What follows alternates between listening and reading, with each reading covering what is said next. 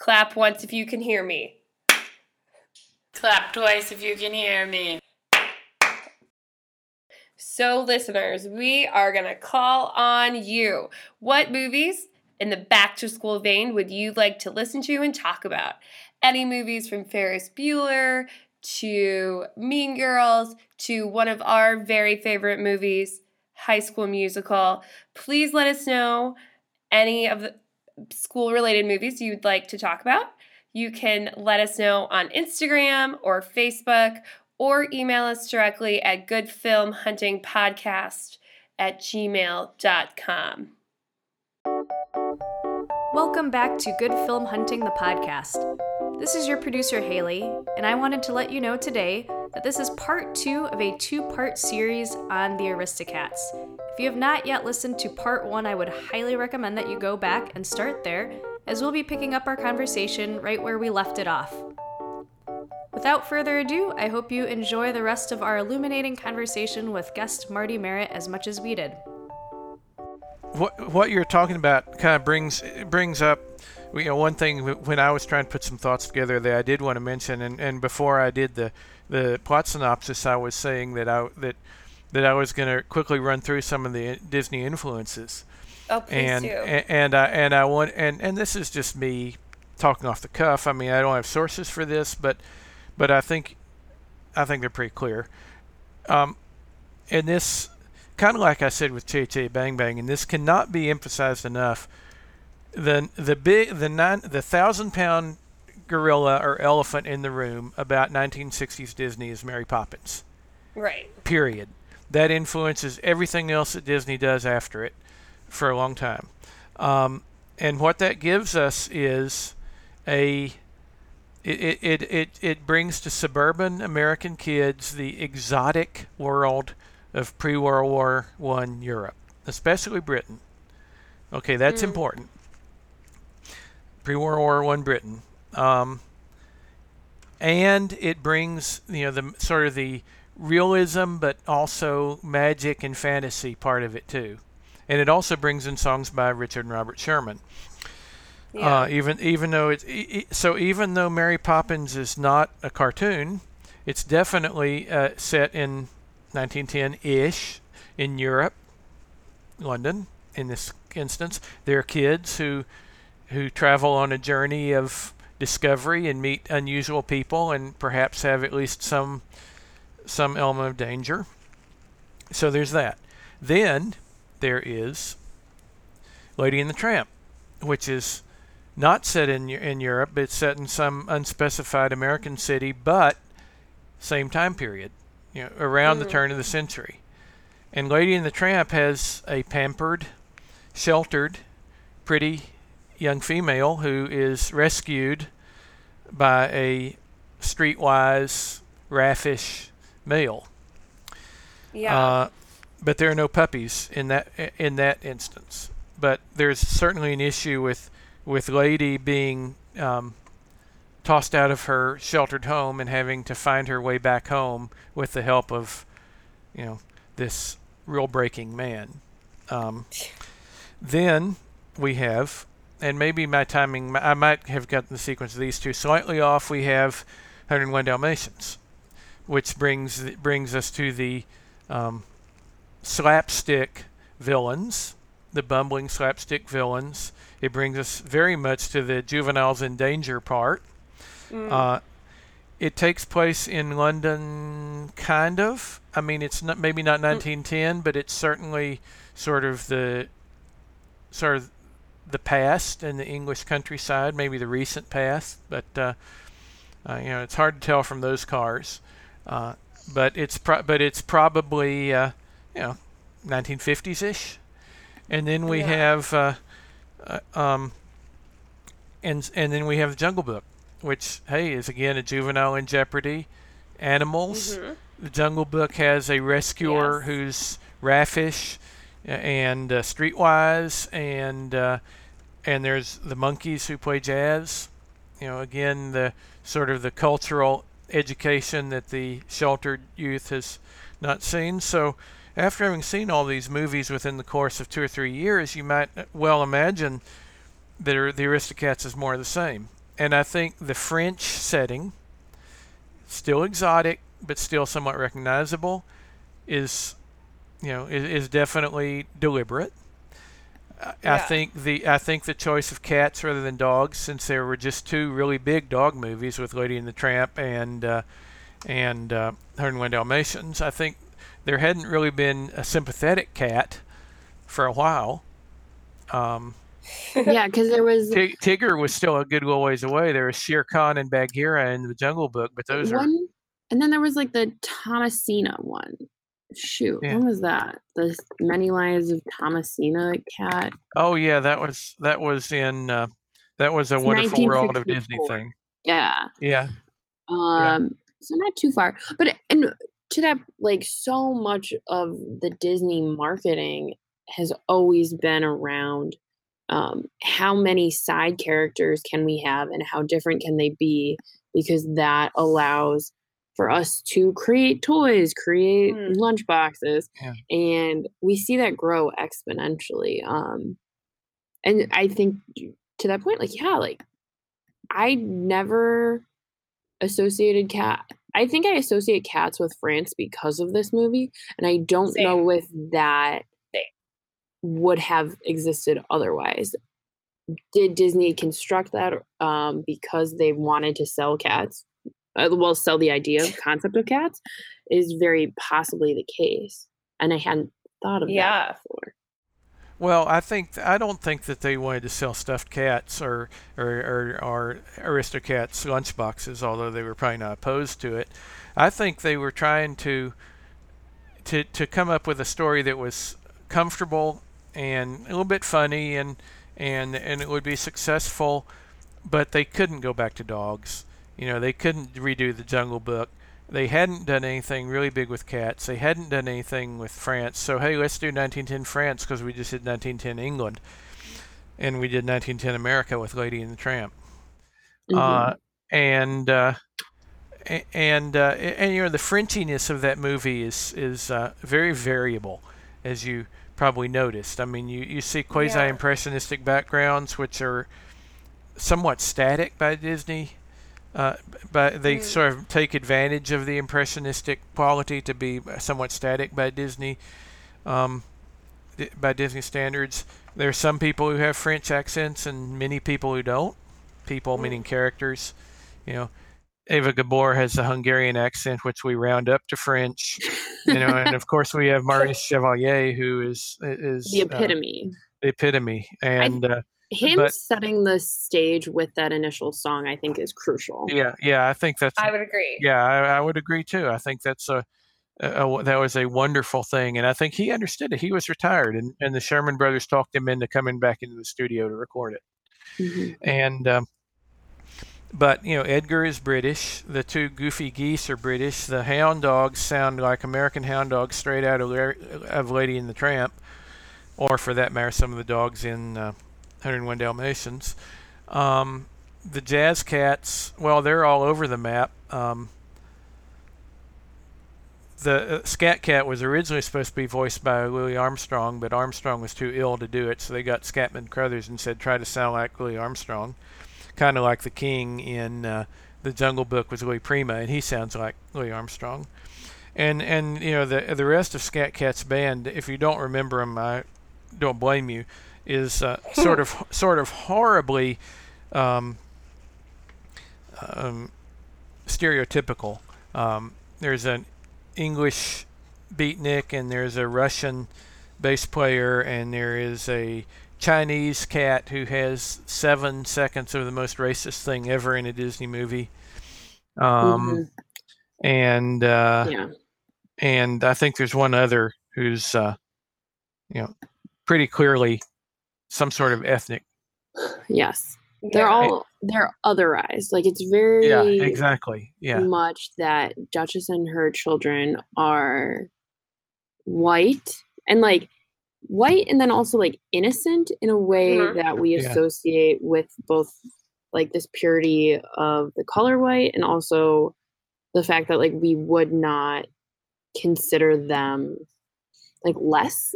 And though Tom O'Malley, he almost is like adopting and affecting an accent that is not necessarily red white, and then all the people around him, yes, they're the ethnic other.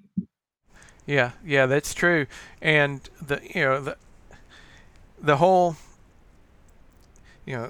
vulnerable female needs to be rescued by a strong man thing, which was pretty prevalent in Disney at this time, is very much on display there, and a little hard to watch today.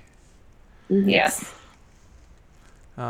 It's true. Don't you worry, darling. I'll take care of you with my magic carpet. We'll be back home before you know it. Yeah, that sounds like straight out of the 60s. Like, what is on this magic carpet? Yeah. Right. Yeah, very much so. Right. Oh my gosh. I hadn't thought about that. That's very funny. But the kittens, I mean, the animators, 5 of the 9 old men plus all the young stoners that you have referred to, they did a good job with cats. I have 2 cats here, and they did a really good job with feline motion.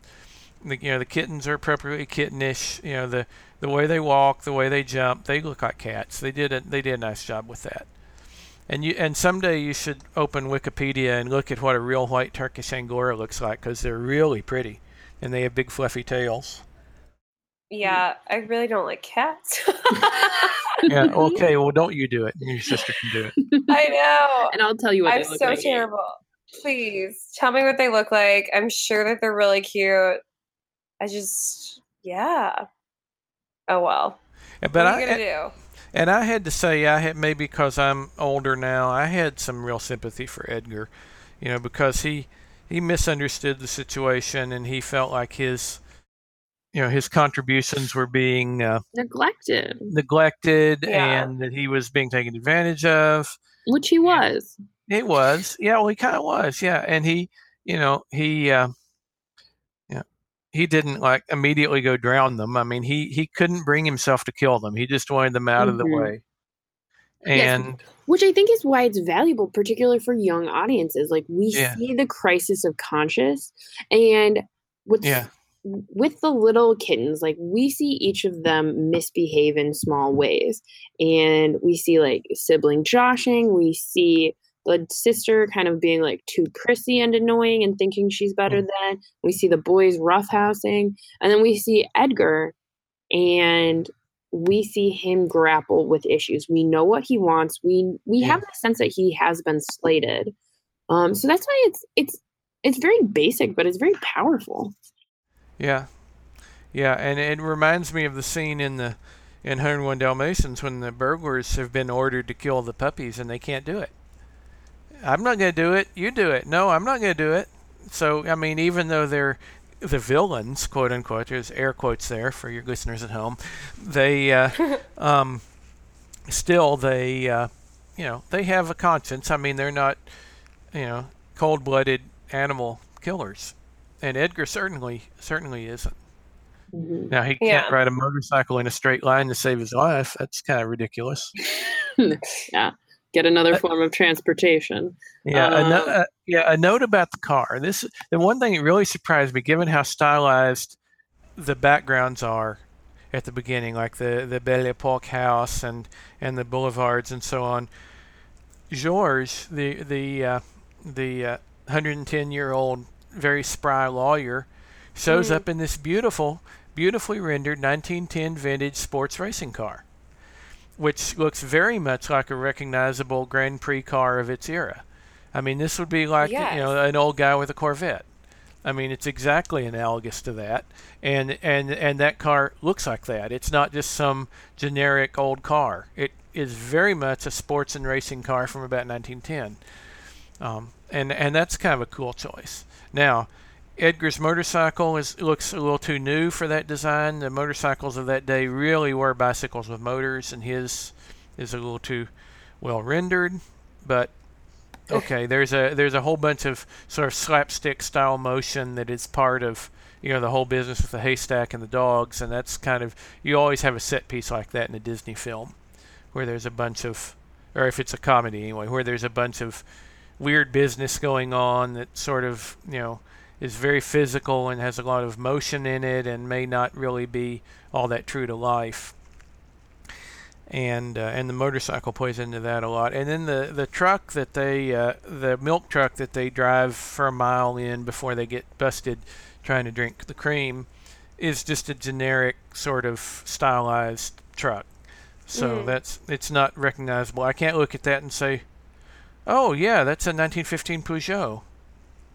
Now, in Ratatouille, which we're not talking about, you can do that. Ratatouille, bless them, those guys, those Disney animators of the early 2000s, by golly, they put a bunch of recognizable French cars in that movie. Really? Yeah.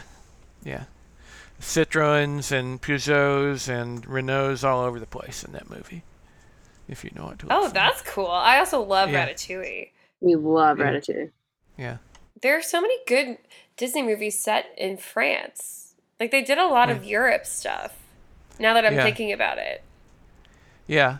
But the Aristocats, maybe if you're a kid, you think, oh, this is ooh la la, this is French. Yeah. But it happens to be set in France, but there aren't very many French accents. There's, other than the title song, no one speaks French. There's really not a whole, there's the Eiffel Tower in the background. Right. But it's not a story that has to be French.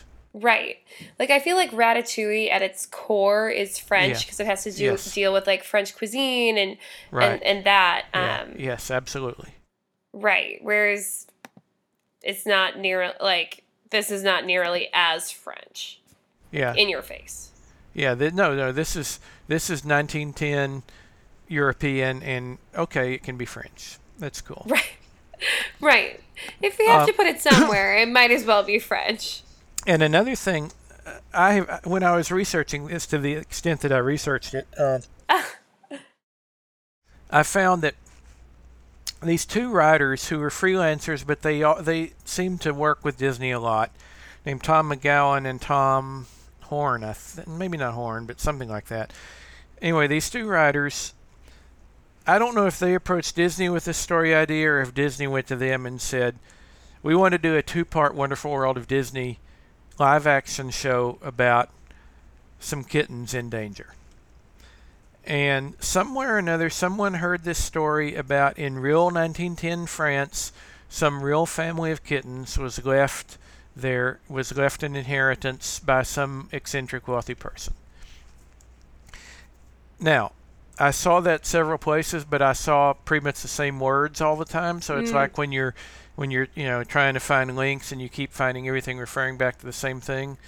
So I don't know if I don't know if that's an urban legend that's supposedly widely known but has no basis in fact, or maybe I just didn't try hard enough to find details about what it was. But supposedly the idea of this actually having happened in Paris in 1910, where this family of cats was left a sizable inheritance for their maintenance by their elderly eccentric owner, was a thing. And that was sort of the concept that those two writers came up with. And it went through several iterations. I mean, it was basically the idea of kittens in danger. And first, if I recall, they were going to be in Central Park in New York, and then maybe the French idea came together more, and then Edgar was supposed to have a partner in crime, a maid named Elvira or something to that effect. Yeah, and she was supposed to be sort of a romantic interest, but they cut that. Originally, there were going to be 4 kittens, and sounds like they made a lot of choices to cut for time. They cut for time. I think they cut to make the story more efficient. Mm-hmm. And they decided that it should be a feature animation. Walt made that decision. And so it went into production, but it took a long time to get the story written really the way they wanted it. And the Jungle Book, it was actually green-lighted, but the Jungle Book was actually in production at this time. Oh. So the Jungle Book was made, and then the Aristocats came out, maybe a year later at most. So the Jungle, even though the story was in development and the sort of the concepts were in development, and they knew it was something that was going forward, the Jungle Book was taking precedence during that period between 1963 and 1968 or thereabouts. And eventually they settled on a story and started working on it, but most of the work was done after Walt had died. He greenlighted it and then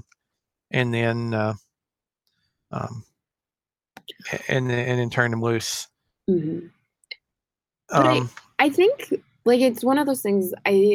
The green lighting is so valuable. And one thing, I recently read a history of Pixar, and what I loved about that is we don't realize, like, even before any of the drawing takes place, so much of the story is built up. So I do in many ways feel like the Walt Disney handprint on this one.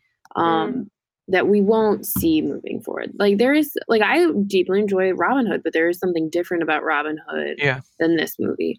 And if you're interested, Cartoon Network right now, I think, has this podcast called Drawn: The History of Animation or the Art of Animation, which is like a multi-part series, which is really interesting. And sounds like might be up your alley. Yeah, that's interesting. Yeah, I think it's absolutely true that maybe Walt's handprints are not as prominent on this, but it's certainly there. Yeah, because he certainly was involved in the earliest part of the story development. And the idea, and I think probably the idea for having a mother and a family of kittens that get separated from their home and are in jeopardy, I think that originated with Walt. Yeah. Or at least. Okay. Yeah. So, because we've been, oh my gosh, we're at an hour. What a great time we've been talking about the Aristocats. Yeah, never invite this guy back again. No, we love having you.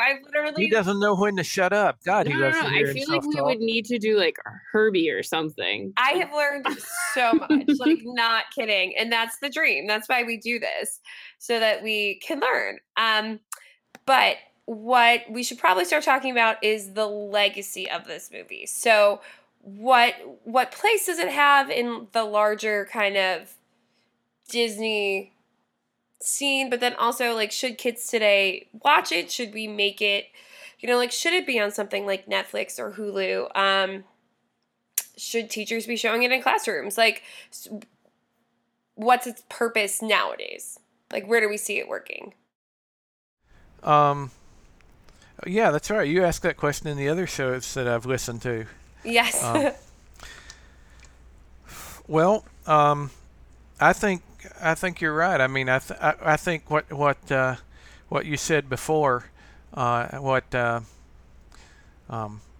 Anne said before. Anne is the one who's wearing the green shirt, right? Yeah. No, okay, then that would be Eleanor. What Eleanor said before. Sorry, the reason I'm confused is because it gives your name. Oh, yeah. Yeah. But it puts it, but it says Anne. So the one in Chicago is Anne, right? Yes. Yes. Okay, it says Anne, but your name is right next to Eleanor. So anyway. And we wouldn't want to, like, people get us mixed up all of the time. Well, anyway, Eleanor said that it was the last, sort of the end of the golden age of Disney animation. Or at least the first golden age of Disney animation. Right. And I completely agree with that. It very much has that feel. This is the end of an era. Yeah, Robin Hood is something different. Pete's Dragon and some of the other things, that's something different. This is of a piece with Lady and the Tramp and 101 Dalmatians and especially the Jungle Book. That's I think its significance, and I don't really feel like it has a great deal more significance than that. Other than it's kind of the end of an era, and it still kind of holds up fairly well, sort of. Now, would you play it for kids? Absolutely. If you're going to use it as a teaching tool for, outdated gender roles and why you shouldn't do that way. Oh, totally. And about cultural appropriation and things like that. I think it's worth. I mean, it's entertaining. It's got funny moments. The cats are cute. We're a cat household here, so we're happy. We're glad to see them. But I do think you can't show this to kids without saying something about how O'Malley is really a character of his time and in modern life adult men don't behave that way or shouldn't behave that way, and shouldn't count, and women shouldn't count on, men Being to save saved. them. Right. Yeah. Yeah. And there would have been an opportunity to give Duchess a whole lot more agency. After all, she's a single mom. She's a grown-up. She has a certain degree of sophistication, even though she's relatively sheltered. And they didn't do it at all. It's all O'Malley is rescuing her. Right. Is the savior, which is frustrating for sure. Yeah. So I would show this in my classroom, like thinking about my kids. I think that they would get a little bit bored with it, if I'm being totally honest. They're just like used to so much more and like more vibrant colors today. Like I think that it would be hard for them, but I would show it. And I do think it could be an interesting place to have a conversation, kind of like what we're having about like the gender issues in this movie with them. Because I teach 5th grade and they're 10 and they very much kind of feel a sense of like justice and things being fair. And I think that they would kind of get upset about it. Once we talked about it, they'd be like, oh yeah, she like doesn't have any agency and like she's not allowed to choose her own lifestyle, So I think in that sense, it could be a really interesting kind of opening up point for them. Yeah. And I would say for me, I think this movie has value. But I do get really nervous about the kind of plot line of the savior element of it, and like the class implications inherent in the film. What I would say is I do think the musical numbers themselves are so valuable, and because I remember aspects of this movie being split only into those scenes, I don't think that's a bad way to encounter this film. And I would think that's fine. Yeah, that's a good point. I mean, there certainly are several memorable scenes that stick with you. Oh, for sure.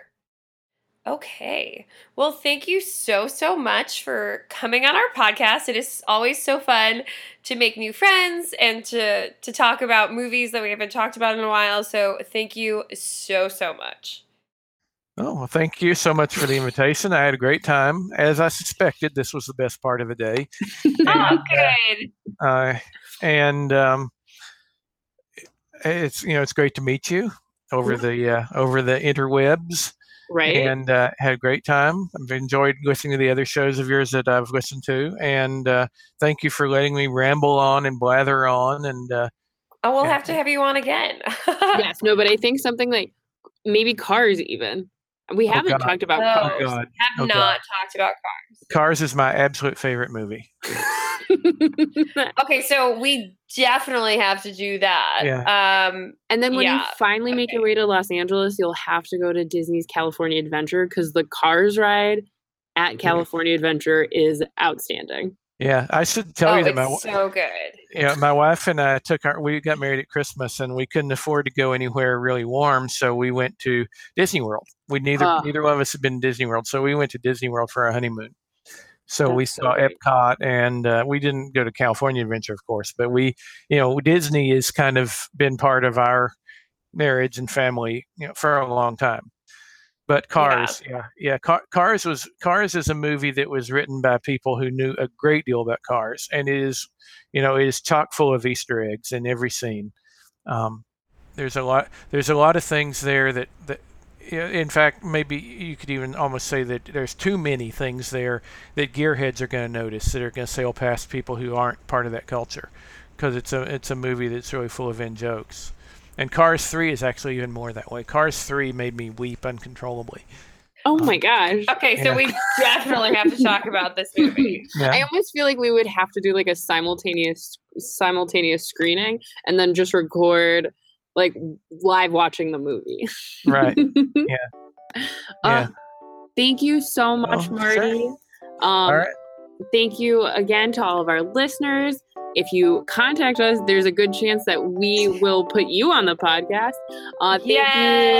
Thank you to our producer, Haley Bulkery. And you can find us on Facebook, on Instagram, on SoundCloud, on iTunes, on all the places podcasts are found. Bye, everybody.